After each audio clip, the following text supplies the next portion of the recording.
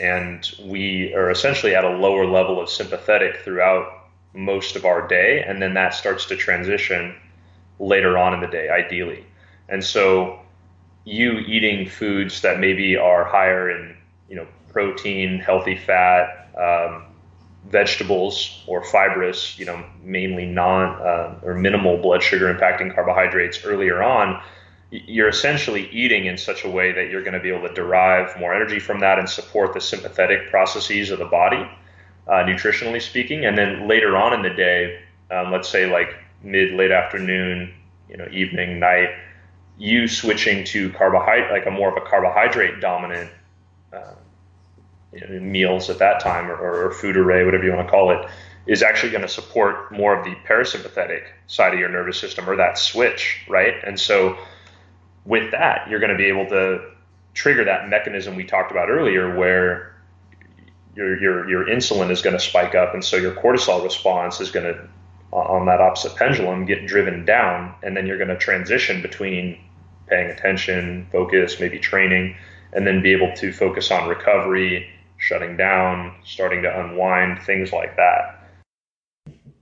That was performance coach and nutritional consultant Matt Cooper speaking about the body's hormonal fluctuations throughout the day and associated nutritional patterning. You're listening to the Just Fly Performance Podcast.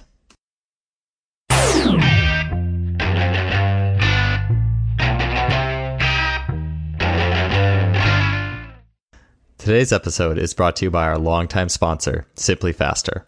There are a lot of sports technology companies out there, but Simply Faster is the only website you can go to that features an online store that covers the bandwidth of training technology, from force plates to timing systems to muscle stimulators and more.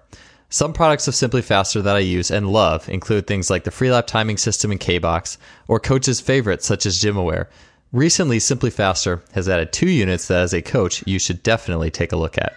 The first is the Muscle Lab Contact Grid, which is an extremely affordable and portable, step-by-step, literally, system to collect data on jumps, bounds, sprints, agility, hurdle hops, and really as much as your creative mind can imagine. In what used to take a whole runway worth of data collecting strips, the Contact Grid does it all with only 2 small strips that together cover up to 40 meters of sprinting. Ground contact time, step rates, rhythms, and beyond are at your fingertips with this device. Another new unit, the VO2 Master, is an ultra-portable gas exchange analyzer. Don't guess on energy system development when you can get direct insight into VO2 capabilities in relation to specific sports skills, rather than being hooked up to tubes on a treadmill, or worse yet, a cycle ergometer to get a VO2 max. Think of the VO2 Master as your own gas exchange lab without the tubes and wires. Deepen your analysis in the specific conditioning preparation of your athletes with the VO2 Master today. These products and incredible customer service make Simply Faster your go-to for your sports technology needs. I'm happy to have partnered with them in sponsoring this podcast. Their support has been tremendous, so check them out today at simplyfaster.com. That's simply with an I, faster.com. Welcome to episode 162 of the Just Fly Performance Podcast. I'm your host, Joel Smith. Thank you for tuning in to another episode. We so appreciate you guys. It is my blessing and my honor to put this podcast together for all of you. And this is my own journey. This is my own journey into learning more about this thing we call the human body, athletic performance, sport performance, and everything that's connected to it. On the show today, Matt Cooper returns. He was on for episode 121, so just a little bit over 40 episodes ago, almost a year ago. And in that time, since Matt was on the show last, where he talked all things heavy barbell training and neurology, proprioceptive training, and evolution of barbell training in his system, and a lot more, I've had great conversations with Matt that have really steered my own training process forward. Matt, even in addition to training barbells, proprioception, working in a lot of technology like the Omega Wave and many other pieces of equipment that, to be honest, me and where I'm focused in the field don't even know the name of, but am fully interested in learning more. Matt has a very broad scope of knowledge and integrates a whole lot into his own training process. Matt is extremely well versed in the fields of nutrition, holistic human function, technology, as you'll see on this show today, and is doing an awesome job of really just piecing together all these elements of the whole equation to improve athletic function. It's easy we have so many really good shows with just little individual pieces. I never want to like get just really too far sectioned into one thing. I always love to keep zooming out, and it helps me in my focus. And Matt is an excellent person to talk to in that regards. On the show today, he is going to chat about holistic training integration, and is going to cover the elements of stress, recovery, nutrition, and energy systems, and how they fit into the whole training equation. Being a master at the big rocks of training is awesome, but excelling at all those little subtleties, all those little 1% or 2% that add up to a big thing is really crucial. So I feel like, especially if you call yourself a physical preparation coach or whatever that moniker goes by these days, or if you're an individual sports coach or just an athlete who wants to get better, these things, these subtleties, these little nutritional and lifestyle tidbits are really important in adding up to a really big thing. So specifically, topics Matt is going to get into is all things stress, light, energy systems, mitochondria, and building up good mitochondrial density in the body, caloric restriction, ketogenic implications. As you heard in the teaser, he's going to talk a little bit about nutrient intake and hormonal fluctuations. And finally, he's going to talk about the impact of nutritionally derived inflammation on pain and injury. This is a very information-dense episode with a pretty good bandwidth of pieces that really will expand your mind in how the body works from a holistic level. So let's get on to it, episode 162 with coach and nutrition consultant Matt Cooper.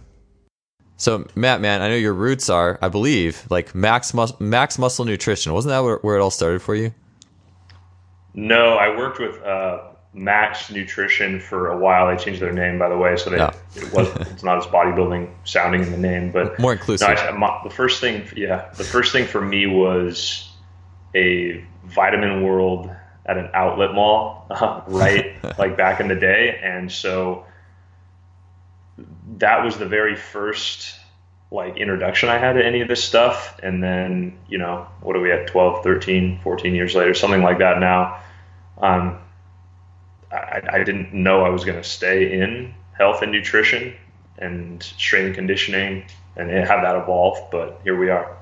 Yeah, so Vitamin Shop in the mall, or Vitamin World in the mall. Not even a real mall, an outlet mall, dude. So Max Nutrition was like a big, that was like a big step up then. Like that wasn't the starting point. That was like the step up, and then everything took off. Yeah, like I said, I think in the last episode, I wound up working for some people, and I was doing a couple things at once. I was already coaching, I was already consulting, and working with folks that way. And then I was doing this as like an extra project. I've always had a fascination with nutritional supplements, both on the optimal health and holistic side and on the ergogenic or sports science side for performance, basically, you should call them. And so that led me down that path. I was very fortunate to work for some very forward-thinking people there. And then, I still integrate supplements myself, right? I just have my own dispensary now instead of working for someone else. Yeah, so you don't need to go behind the glass case at the Vitamin Shop or Max Nutrition anymore. You got it yourself. Yeah, exactly. Something like that. Except for it's the good stuff. It's actually the stuff actually works, and not just the T-Bomb 8000 behind the glass case. Yeah, I did. Yeah, I will say I never worked for GNC, but they tried to sell me a lot of T-Bomb when I was in there. It's funny now, actually. I do a good amount of both myself and as a ghostwriter for other people that you might know and other companies you might know, scientific writing for supplements. And long story short, I wind up having to say no a lot to that because,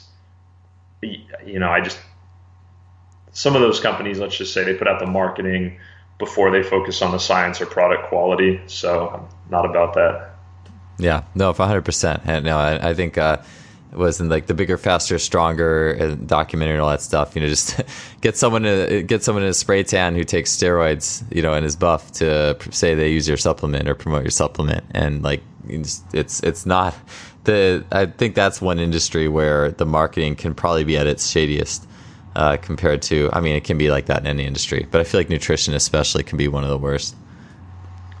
Yeah, when you look at supplements, you're essentially like 90% of what you're going to see on the shelf has one of a few issues, right? So either there is pixie dusting or filler in the product.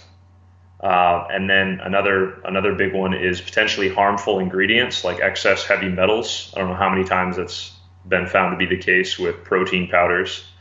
And then another one is simply like a poor quality of sourcing, right? So that's behind a lot of the raid that went into the raid, quote unquote, the exposure of a lot of the big box chain stores supplements and why they don't work. And I think for a lot of coaches that are on the fence about whether or not supplements work, there is a lot of conflicting research on some of them. And a lot of the reason for that is that the confounding variable is that you don't know whether they're actually testing practitioner grade, research grade, functional medicine grade nutritional supplements, or whether they're just testing one of the big box brands from, let's say, like a Costco or something like that. And so when you really account for that variable, you actually will see a lot of the research point towards supplements working, again, if they're being used in context for the right purpose.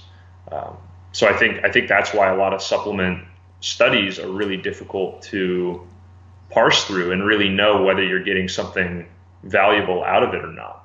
And then, of course, there's the other logic, which would say that, okay, how much is one thing going to make as much of a difference when someone isn't doing some of the other basics, right? So it's that whole idea of, is the research being done on trained individuals, what everyone would look at for strength and conditioning? Think of the same thing for nutrition. Are they respecting their sleep cycles, their circadian biology? Are they doing their solid whole food nutrition fundamentals before worrying about supplements? Are they training, so on and so forth? And so I think that's where some of the misapplication can come in. So I think supplements might be one of the most difficult things to study, honestly. Yeah, and I'd like to get more into supplements as we move towards the more specifics on them as we move towards the back half of the show. But so you mentioned back to the Omega Wave, some things you didn't like on there that impacted how you would program nutrition. What are some examples of that? What's something that you would see there that would ring a bell or set an alarm off, and how would you specifically integrate and go into attacking the weakness or the thing that was lacking? So if I see a lot of sympathetic dominance on there, if I'm testing and I see someone in an excess state of fight or flight, maybe a little bit too much, or they're having trouble transitioning back to that from training, we might tell them not to do certain other recovery modalities, let's say cold water immersion therapy, because we're not necessarily trying to add more stress to that system. Or occasionally now you'll get athletes interested in things like fasting, which can be a good hormetic stress, but we would actually tell them not to do stuff that's going to cause excess stress, even if it's a good stress. And we would focus more on things that we know are going to promote the opposite effect in the body. So maybe looking at their sleep hygiene, for example, like artificial light, what type of focusing they're doing leading up to bedtime, right? Are they checking emails, stuff like that? And then on sort of a nutrition intervention level, that's where something like the aforementioned carb backloading might come in, because in the body, right, cortisol spikes and insulin spikes are directly in opposition of one another. And so maybe if I do want an athlete being and just a human being in general, on a low level sympathetic response during the day, if they're focusing, if they're active, and then maybe to a higher degree if they're training, I really want to help them transition and quiet that later on. So that's where something like giving them bigger boluses of carbohydrates later in the day might come into play, right? I think a big mistake people do is having guys load in nutrients closer to when their closer to when their nervous system is going to be in a sympathetic state, right? So you actually can kind of nutritionally regulate the autonomic nervous system. So if I'm going to go train, right, that's a good sympathetic. Ideally, that's where I want to spend all of my stress is on training, right? And the rest of the time I want to have very minimal stress. But there's a reason they call the parasympathetic side of the nervous system rest and digest, right? You are actually digesting food. So a lot of these athletes get these ideas from bodybuilders, and they're loading in these big meals, and a lot of times, carb dense meals right when they're going to train. And the reality is that your nervous system is about to go into a state where it actually cannot digest, absorb, assimilate, and utilize a lot of these nutrients. So you're actually robbing yourself of a lot of performance by doing most of the conventional intra-workout or pre-workout stuff people do. I'm not saying don't eat, but we try to really look at that and say, is what you're eating almost hyper digestible? And is what you're eating like really constituted in a way where you're going to be able to pull nutrients from it in time for the performance, or are we really doing you harm? So I hope that kind of answers in a long way nutrient timing and nutrient periodization, since we kind of group those two into one for that question. Sure. The carb thing makes a lot of sense. The last episode I did with Christian Thibodeau, he was talking about, I think it was a bobsledder he was referring to, but a guy who just an insanely fast 30 meters or 40-yard dash. He was talking about how, I think this guy ran like almost a 4.2 something in the 40, or maybe it was a 4.2 something. And he had a weekend where he had a lot of a real carb heavy weekend, like tons of carbs. And on that Monday, like after the weekend, he was running like 0.2 slower than his typical time. And he was freaking out. And one of the recommendations Christian made was to lower his carb intake, maybe make it more along the lines of like a modified keto, or I'm not sure exactly what the recommendation was, but lower carbs. And then he came back a few days later and was significantly faster. And even myself, I've started, now that I have that in my own databanks, like I'm starting to notice it. I had a workout I did like a few Mondays ago where I came in and was doing some jumps or some sort of tests of power, and it was really bad. And I was thinking back to what I ate over the weekend. I was like, oh yeah, I had a really big pizza with my family, like on Sunday night, like a huge pizza. I ate so much pizza. I mean, and I'm getting older now too. I feel like the effects of that are maybe more pronounced. But so yeah, I've noticed that myself a little bit with the carbohydrates and things like that. Yeah. So what's interesting about that too is just there could be a few different things in there, right? Some athletes maybe coming off of a high end season where they were really carb dominant and carb heavy, they might have done a little bit of damage to their insulin receptors. So they might not be like that analogy I like to use is storing bullets in the gun clip, like storing glycogen, the stored form of carbohydrates in the gun clip that is the muscle belly, right? So an athlete in that phase might need to do, quite ironically, even if they're in a glycolytic or carb burning dominant sport, they might need to do a little bit of a lower carb approach, temporarily speaking, or at the very least, what we might do is calorie cycle them, right? And on a day where their energy system is slanted more towards oxidative, right? So let's just say you were resting today. That's mainly oxidative, right? That's mainly going to be something that is energized substrate-wise via your existing body fat or dietary fat. So that's probably not the day that we're going to really overload you in carbs unless we really need to bounce back recovery-wise from something. And so with that, you might have someone have like oscillating days of higher carbohydrate and lower carbohydrate temporarily, just based on what energy system that they're using. So that's one thing to think about. Another thing too is that if those, you and that other guy as an example, if some of those carbs or food in general is coming from a hyper-inflammatory source, that could potentially provoke a poor response in your nervous system, right? So some of the things you eat actually, once it hits that gut-brain axis, could actually thrust your body into an unwanted and excess sympathetic state. What a lot of people don't realize is that the parasympathetic side of the nervous system is responsible for various recovery and anabolic processes, including mobilizing and feeding like nutrients through the blood, right, to the working tissues and the tissues we need to recover themselves. And so if you're constantly sending in bad information, remember nutrition is information, you really might be messing with your nervous system, which you need working at a higher order to perform, athletically speaking, and you might be messing with your recovery at the same time. You might not be delivering some of those nutrients from food to the working tissues themselves. So that's probably what Christian was getting at.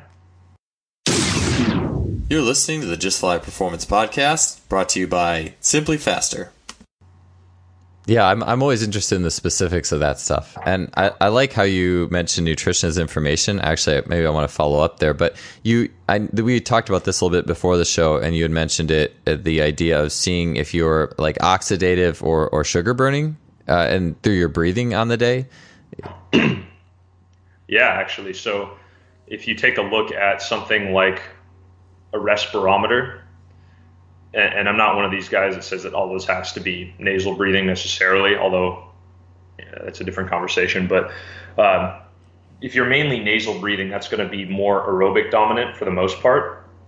And that's going to keep you from going into an excess state of fight or flight. But if you are more of a mouth breather, shall we say, that's probably going to make you transition your gears and go into a little bit of an excess sympathetic state sooner, which is going to result in you utilizing more of that precious stored glycogen reserve that you have. So that's where something like some low level aerobic or cardio development on an energy system model could really work for you, so that you don't have to go into that type of breathing right away, right? Your nervous system doesn't have to get as provoked early on in the game. And so later on, you actually can transition to glycogen when you need it, and maybe stay a little bit more aerobic early on, right? The caveat there is you're technically using, all the different pathways in the body at once for the most part. It's just which one are you going to be dominant in? So nutritionally speaking as well with that, you can kind of look at an athlete's breathing, look at how agitated they get early on and throughout their games and practices, and then start to see where some of their energy system dominance or deficits come into play. And then you can program habits, breathing, nutrition, so on and so forth around that. What kind of respirometer are you using to gain this information? So VO2 Master actually is one that I like. I know a lot of people like Pinoe Analytics. And these are things that are, VO2 testers as well. You actually can get a respirometer on its own, but essentially it's just showing you if someone's using a little bit more like ketones or fat oxidation versus carbohydrates, just to put that simply. Sure. Oh, so it's like if it's a VO2 max, that's a pretty like evolved apparatus. Then it's not something you can just kind of like bust out in a small, take it out to the court and do it, or is that a pretty involved piece of equipment? Oh no, these are portable. These are newer portable versions. So I mean, you could wear it for a sprint and wouldn't. You're not going to get your best time, but you could do some testing. That's for sure. Yeah, you can get some information, or maybe while you're doing an extreme iso lunge, right, and see how you're going through the energy systems. That'd be kind of rad. Yeah. That would be pretty interesting too, and see how your brain responds to it, right? And how you're breathing. You could really parse through a lot there, actually.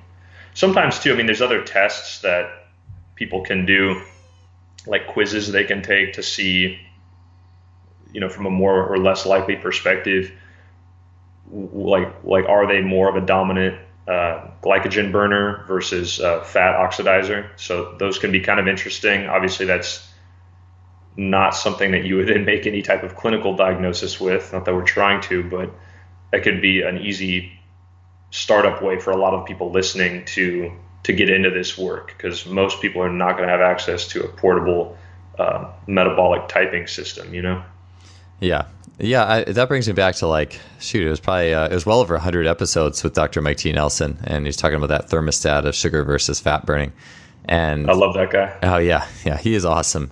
And it was such a good show too. And I was kind of like one of those things where it's like, you're a fat burner, you're a sugar burner. No, there's kind of a spectrum, but I like or there is a spectrum.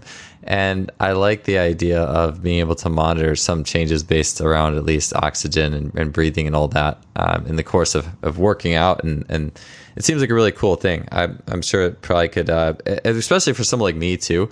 I'm someone who needs to experience changes like that are athletic to wrap my head around physiological processes. I was like the ADD guy in school until it came to like if it comes to working anything involved the human body, working out hands-on muscles, like I'm good. Like let's go. Like, but then so I've always needed something to wrap my head around. So I might have to look into that and start playing around with it. It'd probably be a lot of fun and help me to kind of connect what I'm doing with my nutrition and things like that. And yeah, it seems like a really cool tool.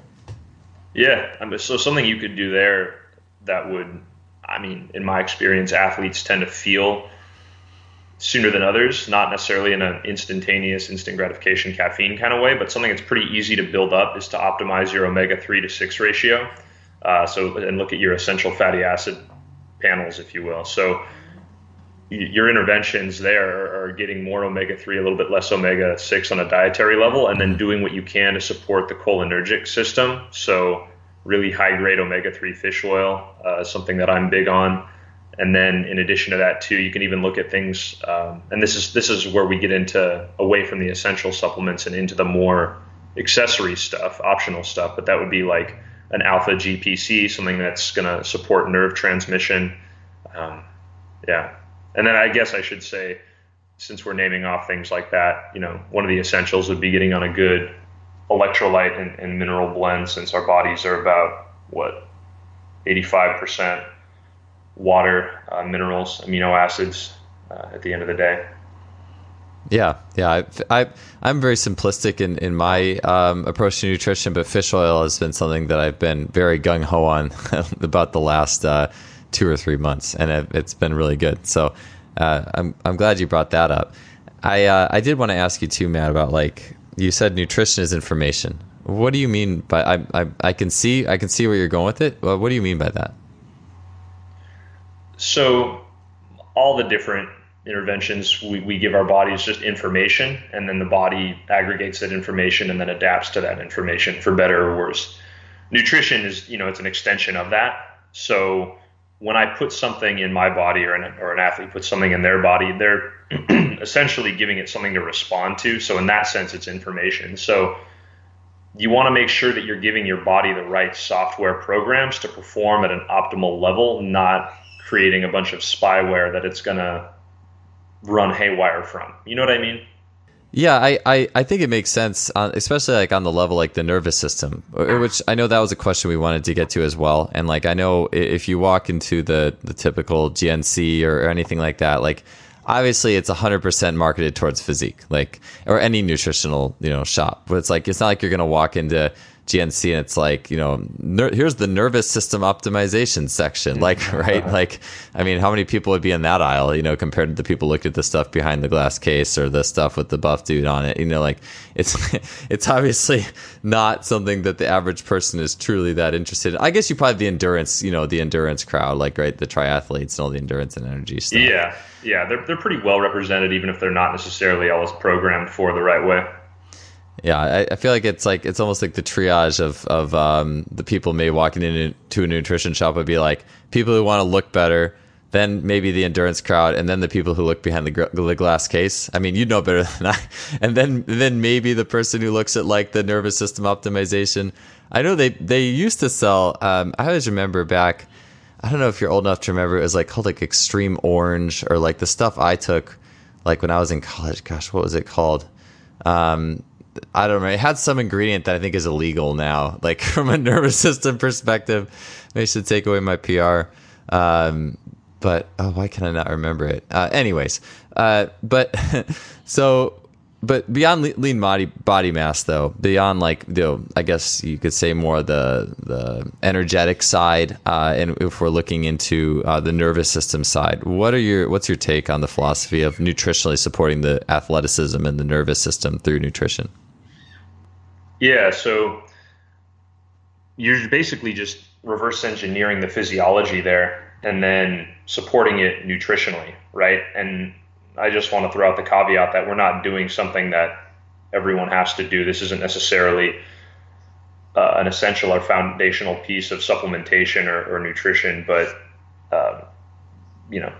since we're working with the performance crowd, it definitely applies, right? So some of the things that we just mentioned, really fixing the omega-3 to 6 ratio is going to be where we might start with that. So we get enough, the short order is we get enough omega-6 through our diet, food-wise, right now, the typical American diet.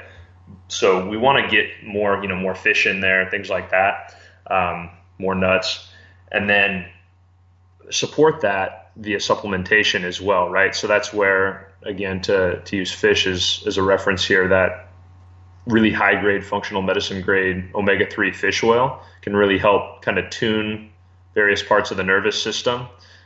Something like alpha GPC would come into play here as well. This is where I go beyond some of the typical electrolyte recommendations, and I like getting guys on a really comprehensive either plant or ocean mineral blend to really help motor neuron volley and transmission, which when you see an athlete on the court, like when you see a LeBron James go up for a dunk, right? It's this ultra impressive hairline trigger level fast twitch movement.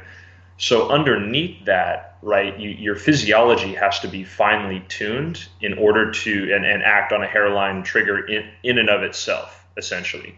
So that's where some of these things that help motor neuron communication will support things like, that coaches would understand, like rate coding, innervation, myelination, things like that. And a lot of these pathways that support the dialogue between nervous and musculoskeletal systems.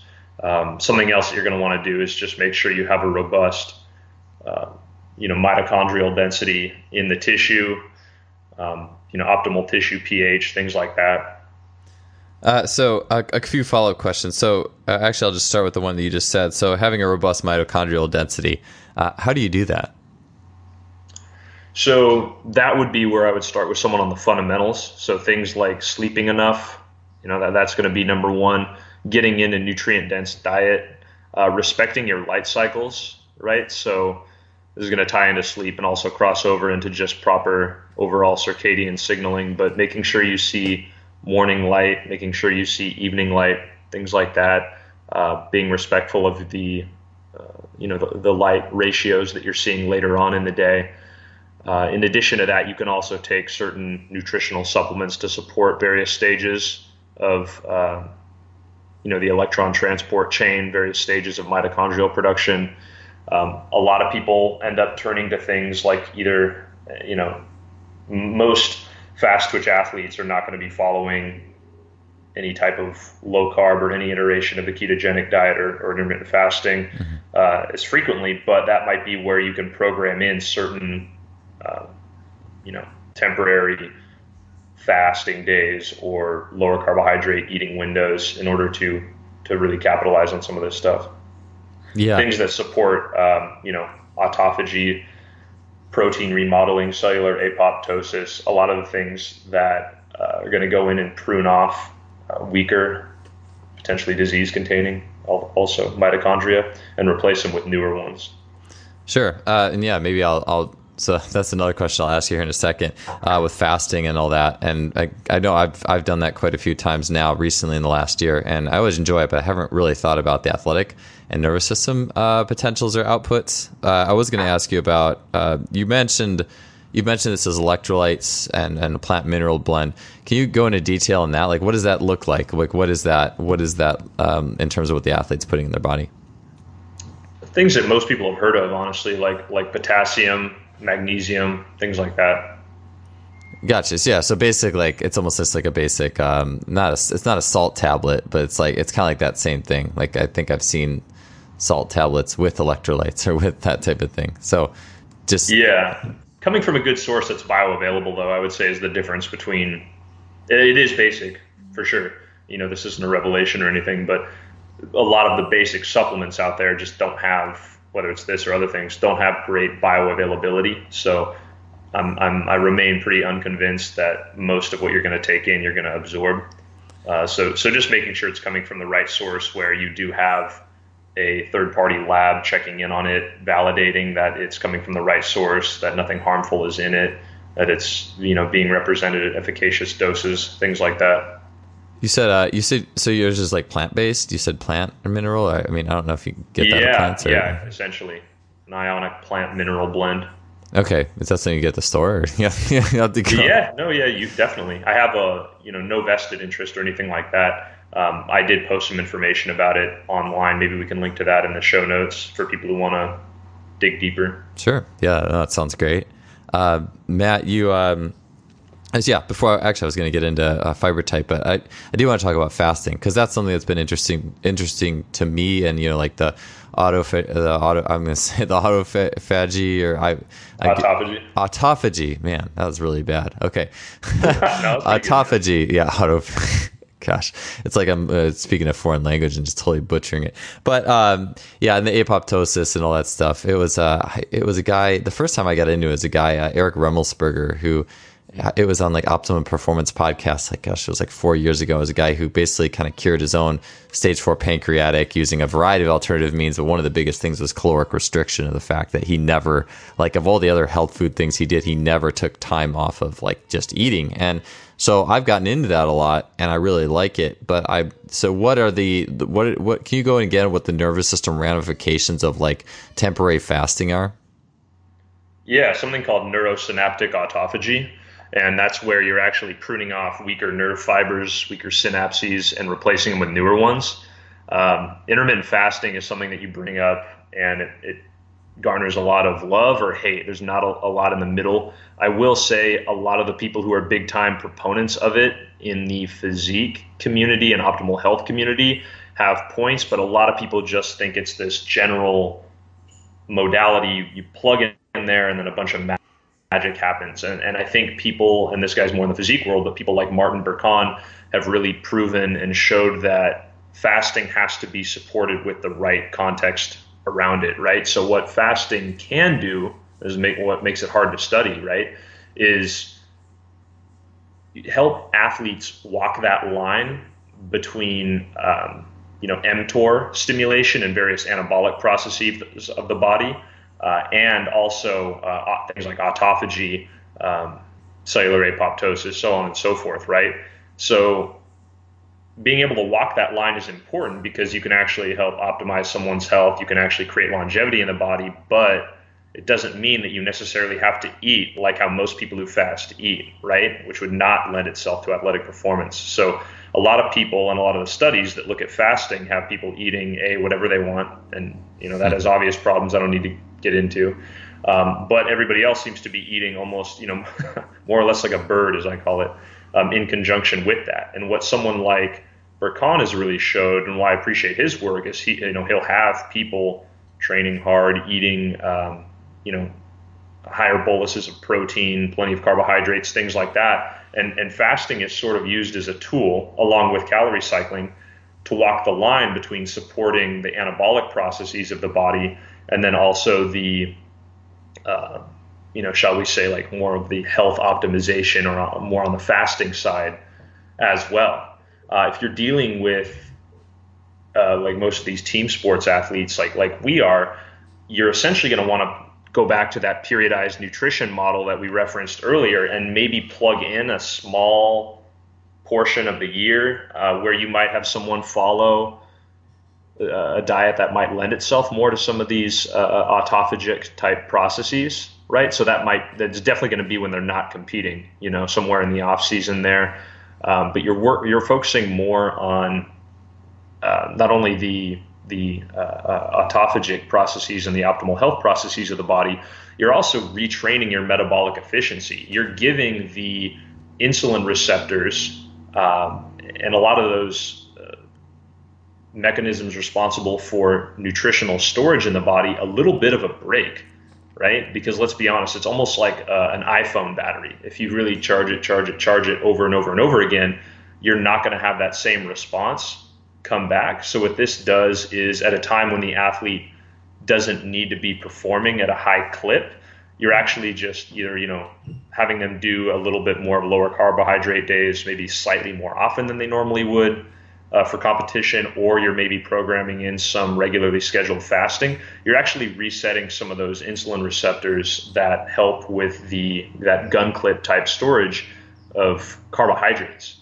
So and what is that at the end of the day? It's not just energetic support. That's going to be energy system development, right? So energy system development needs to be looked at from a nutritional perspective, not just a training perspective. You're listening to the Just Fly Performance Podcast, brought to you by Simply Faster. Yeah, no, and that'll be a way longer answer than you wanted. No, it was a really good answer. I know, and I always like thinking about that stuff, like what's the ramifications beyond. I mean, we think about fasting, it's like, okay, cellular turning, cellular cleaning, your body gets to clean itself. Well, what does that mean for athletics? I mean, I would say it's great for general health. Like, you know, there's points that it needs to be done. And when I fast, I'm not good at the intermittent fasting thing. When I do it, I just go on like longer day water fasts, like for several days at a time.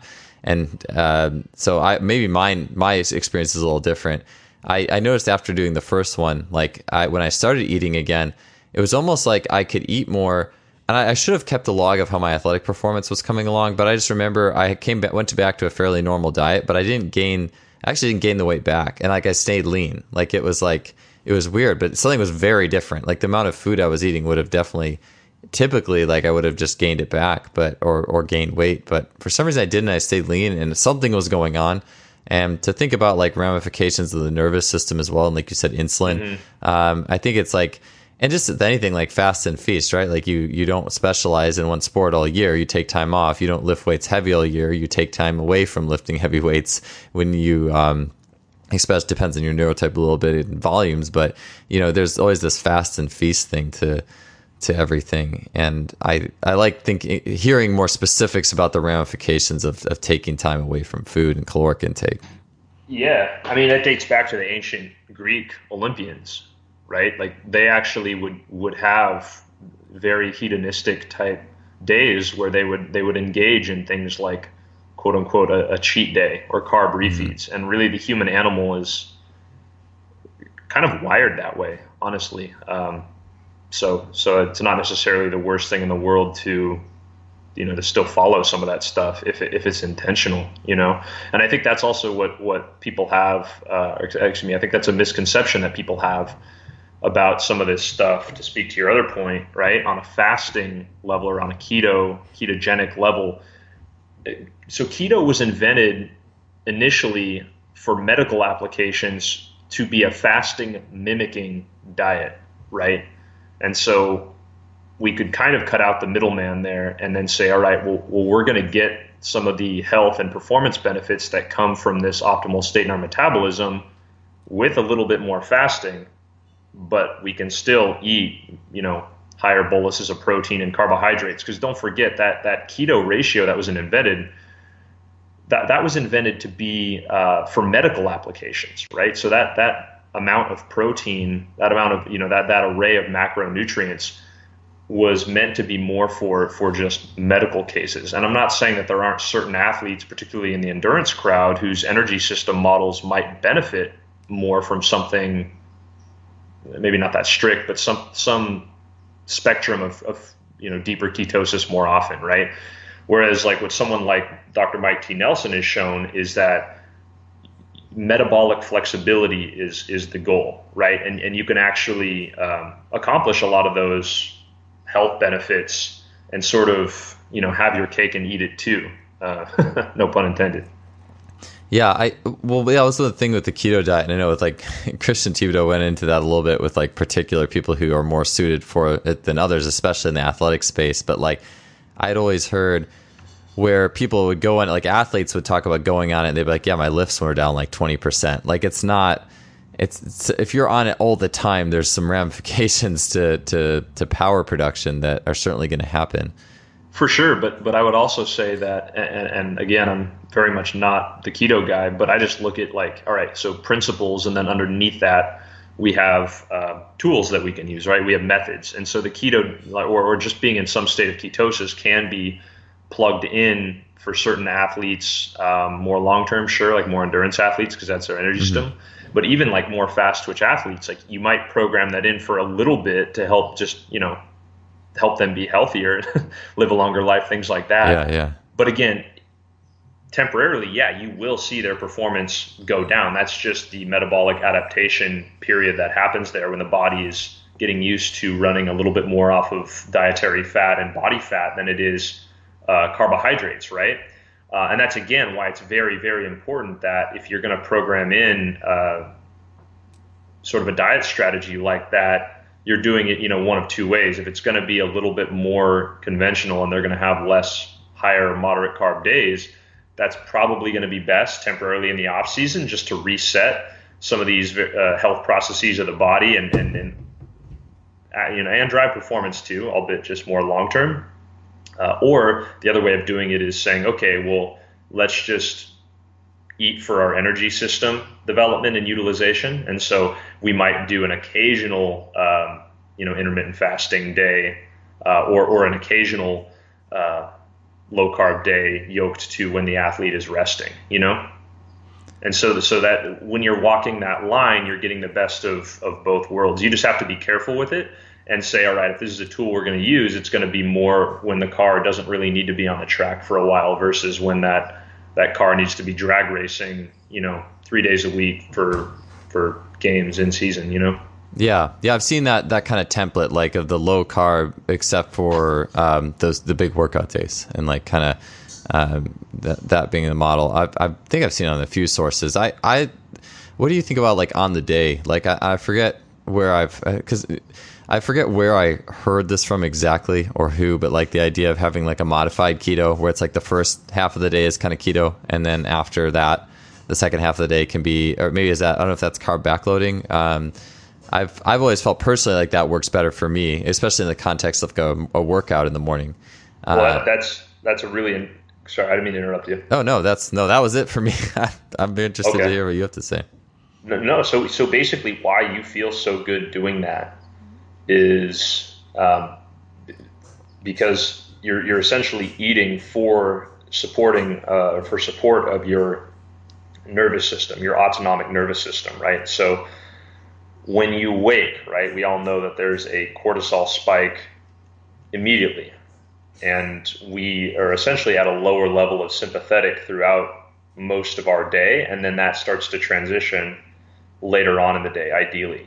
And so you eating foods that maybe are higher in, protein, healthy fat, vegetables, or fibrous, mainly or minimal blood sugar impacting carbohydrates earlier on, you're essentially eating in such a way that you're going to be able to derive more energy from that and support the sympathetic processes of the body, nutritionally speaking. And then later on in the day, let's say like late afternoon, evening, night, you switching to carbohydrate, like a more of a carbohydrate dominant meals at that time, or food array, whatever you want to call it, is actually going to support more of the parasympathetic side of your nervous system, or that switch, right? And so with that, you're going to be able to trigger that mechanism we talked about earlier, where your insulin is going to spike up, and so your cortisol response is going to, on that opposite pendulum, get driven down, and then you're going to transition between paying attention, focus, maybe training, and then be able to focus on recovery, shutting down, starting to unwind, things like that. You're also probably, but potentially, and then there's conflicting research on this, maybe enhancing a little bit of insulin sensitivity there, although that would have to be more of a long-term play, not something that's going to happen within the scope of, a day or a short window of time. Yeah, that's really good stuff, Matt. It makes me feel better about that. It makes me want to like stick to that even more, like kind of tightly, because I know when I do it, I always just feel really good, and it's good to hear some more information. Yeah, the whole like carbs at night thing too. I'm sure it's just kind of there is a lot of mixed, like I've heard people say, oh, what do you think about having all your carbs at night? And I'm like, I don't know.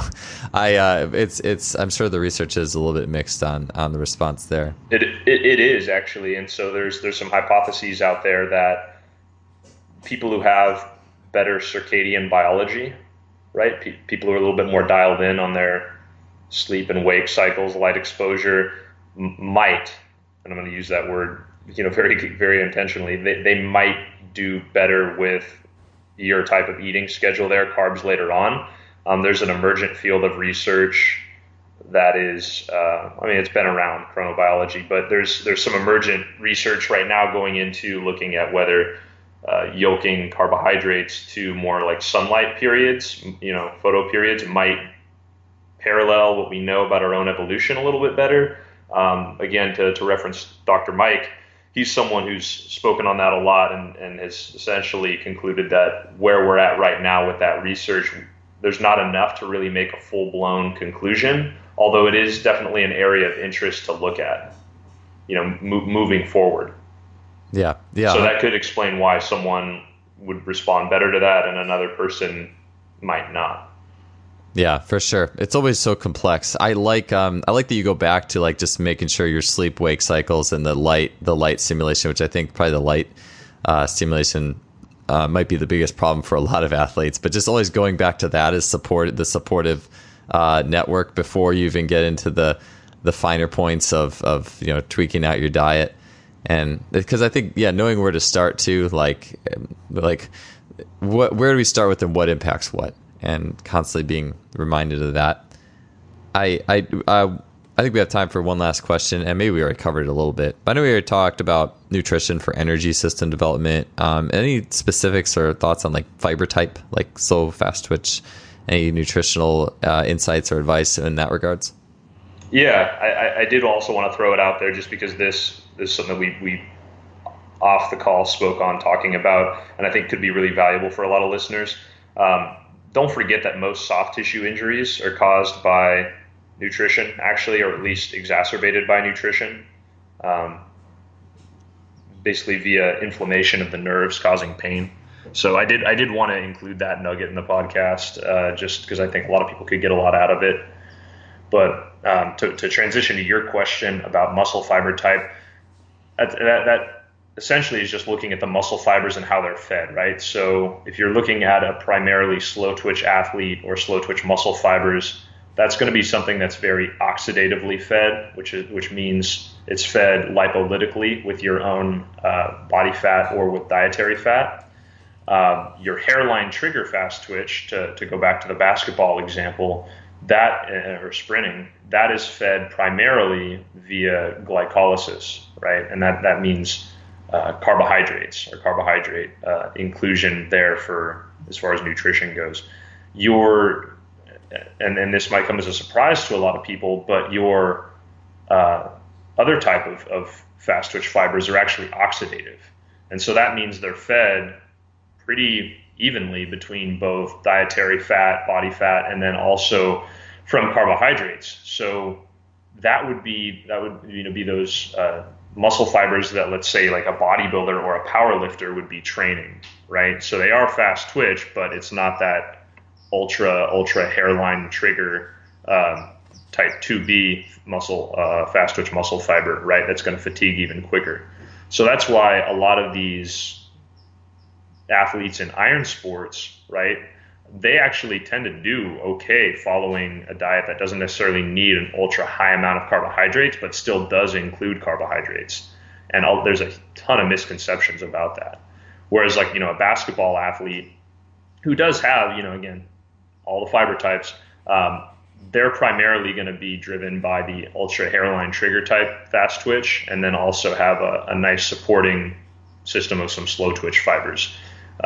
So nutritionally speaking, that means you're going to be looking at including, plenty of healthy fat and, sufficient amount of carbohydrates as well. If you want to get extra detailed with that, you can wave and weave those depending on what type of training day or rest day that they might be having.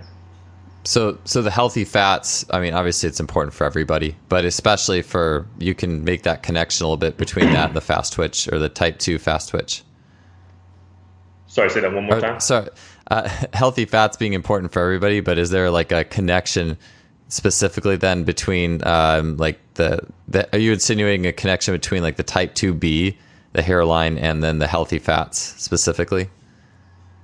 Yeah, well, actually, I was referencing a little bit more of the ultra hairline trigger fast twitch are fed a little bit more via carbohydrates, but what healthy fats will do for everyone is help support various elements of the nervous system, myelin sheath, so on and so forth, the brain, which is going to help promote nervous system function for higher order athletic movements, right? But in terms of being fed just on an energy system utilization level, slower twitch muscle fibers or the mixed fast twitch muscle fibers, those are fed quite efficiently by healthy fats.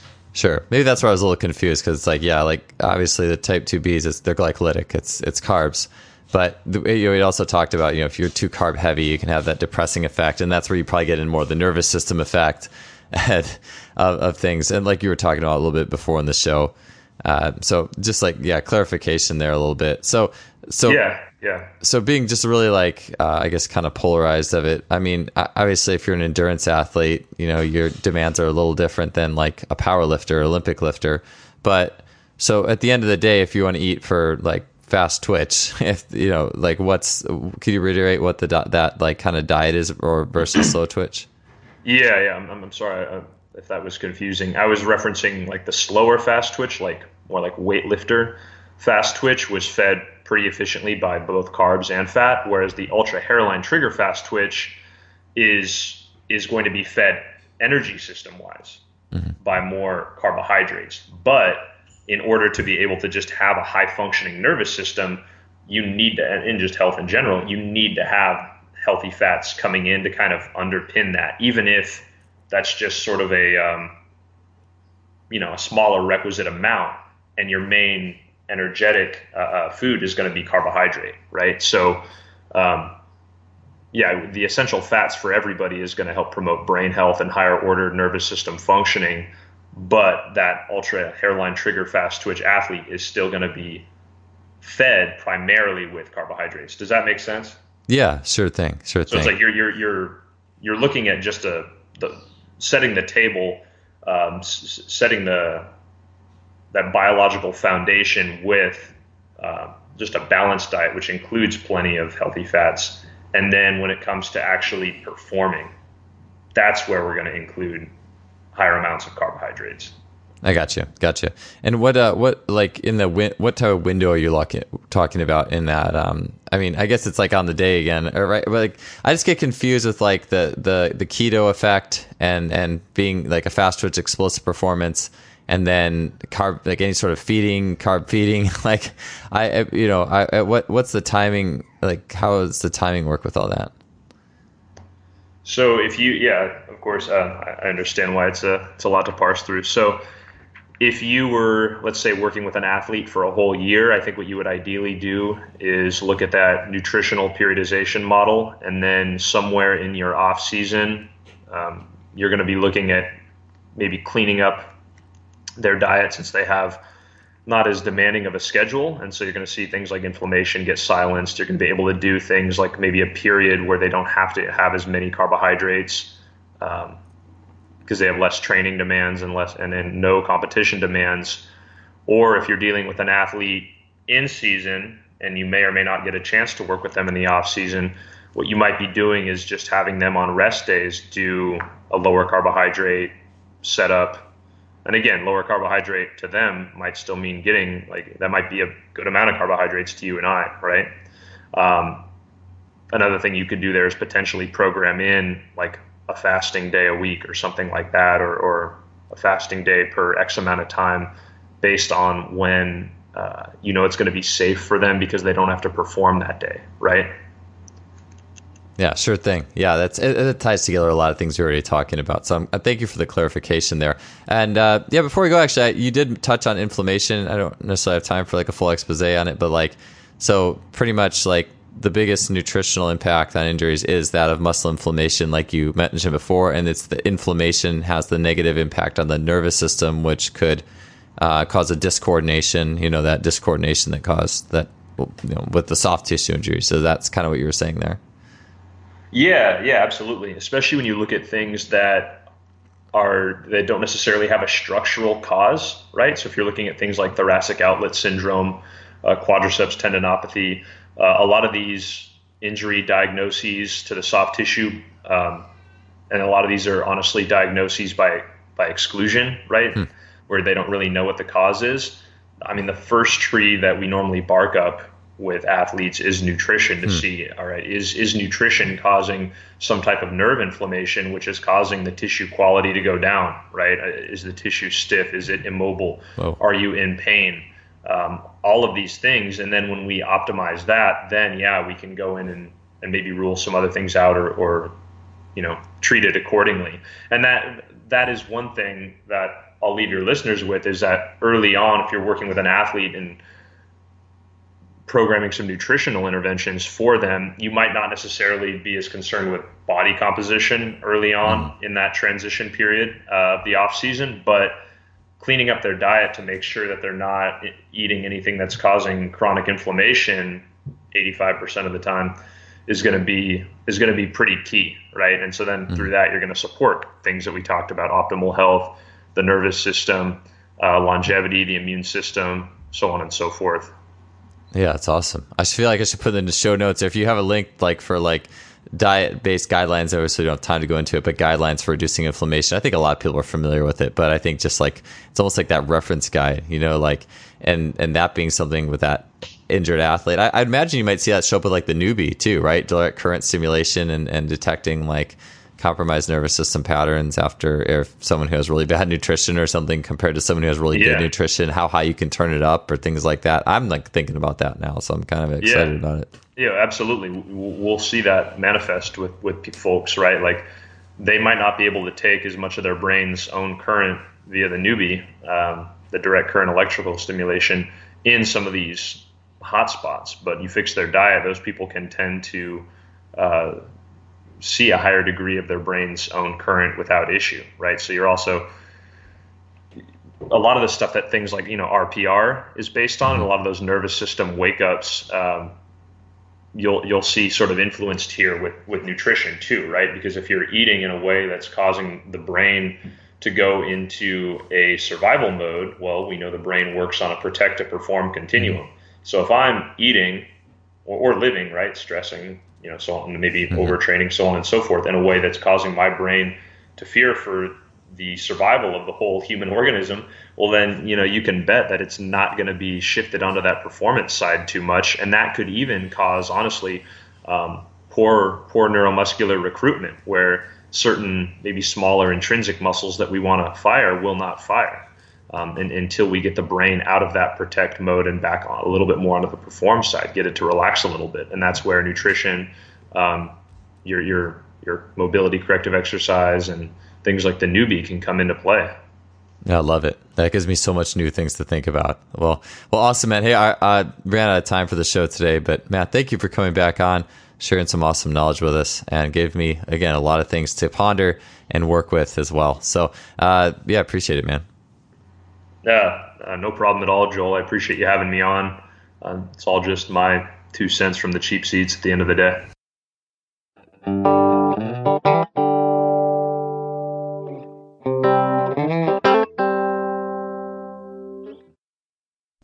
Thanks for tuning in for another episode. Appreciate you guys being here. You guys rock, the listeners. I see the ratings and the views and downloads and the comments, and I have been beyond blessed to be able to be a facilitator to all these incredible coaches, incredible people who are just pushing the field forward, furthering themselves, and are just driven by growth. And it's just been great. So if you like the show, definitely leave us a rating or review, iTunes, Stitcher. I'd love to get up to 200 ratings on iTunes. That is a goal of mine. So if you can help to make that happen, you rock. And it would be an awesome thing that you could do for us to help spread the message. Our sponsor, SimplyFaster.com, suppliers of high-end training technology. You heard about the new stuff they got out earlier in the show. Constantly evolving company, bringing you the best of in sports tech and making that process just a little bit simpler for you. Rather than having to scour a lot of sites and pieces of information to find these things, they're bringing you awesome sport technology, a great blog, and more, along with great customer service. All right, that does it for this week. We'll see you guys next time around with another guest. Have a good one.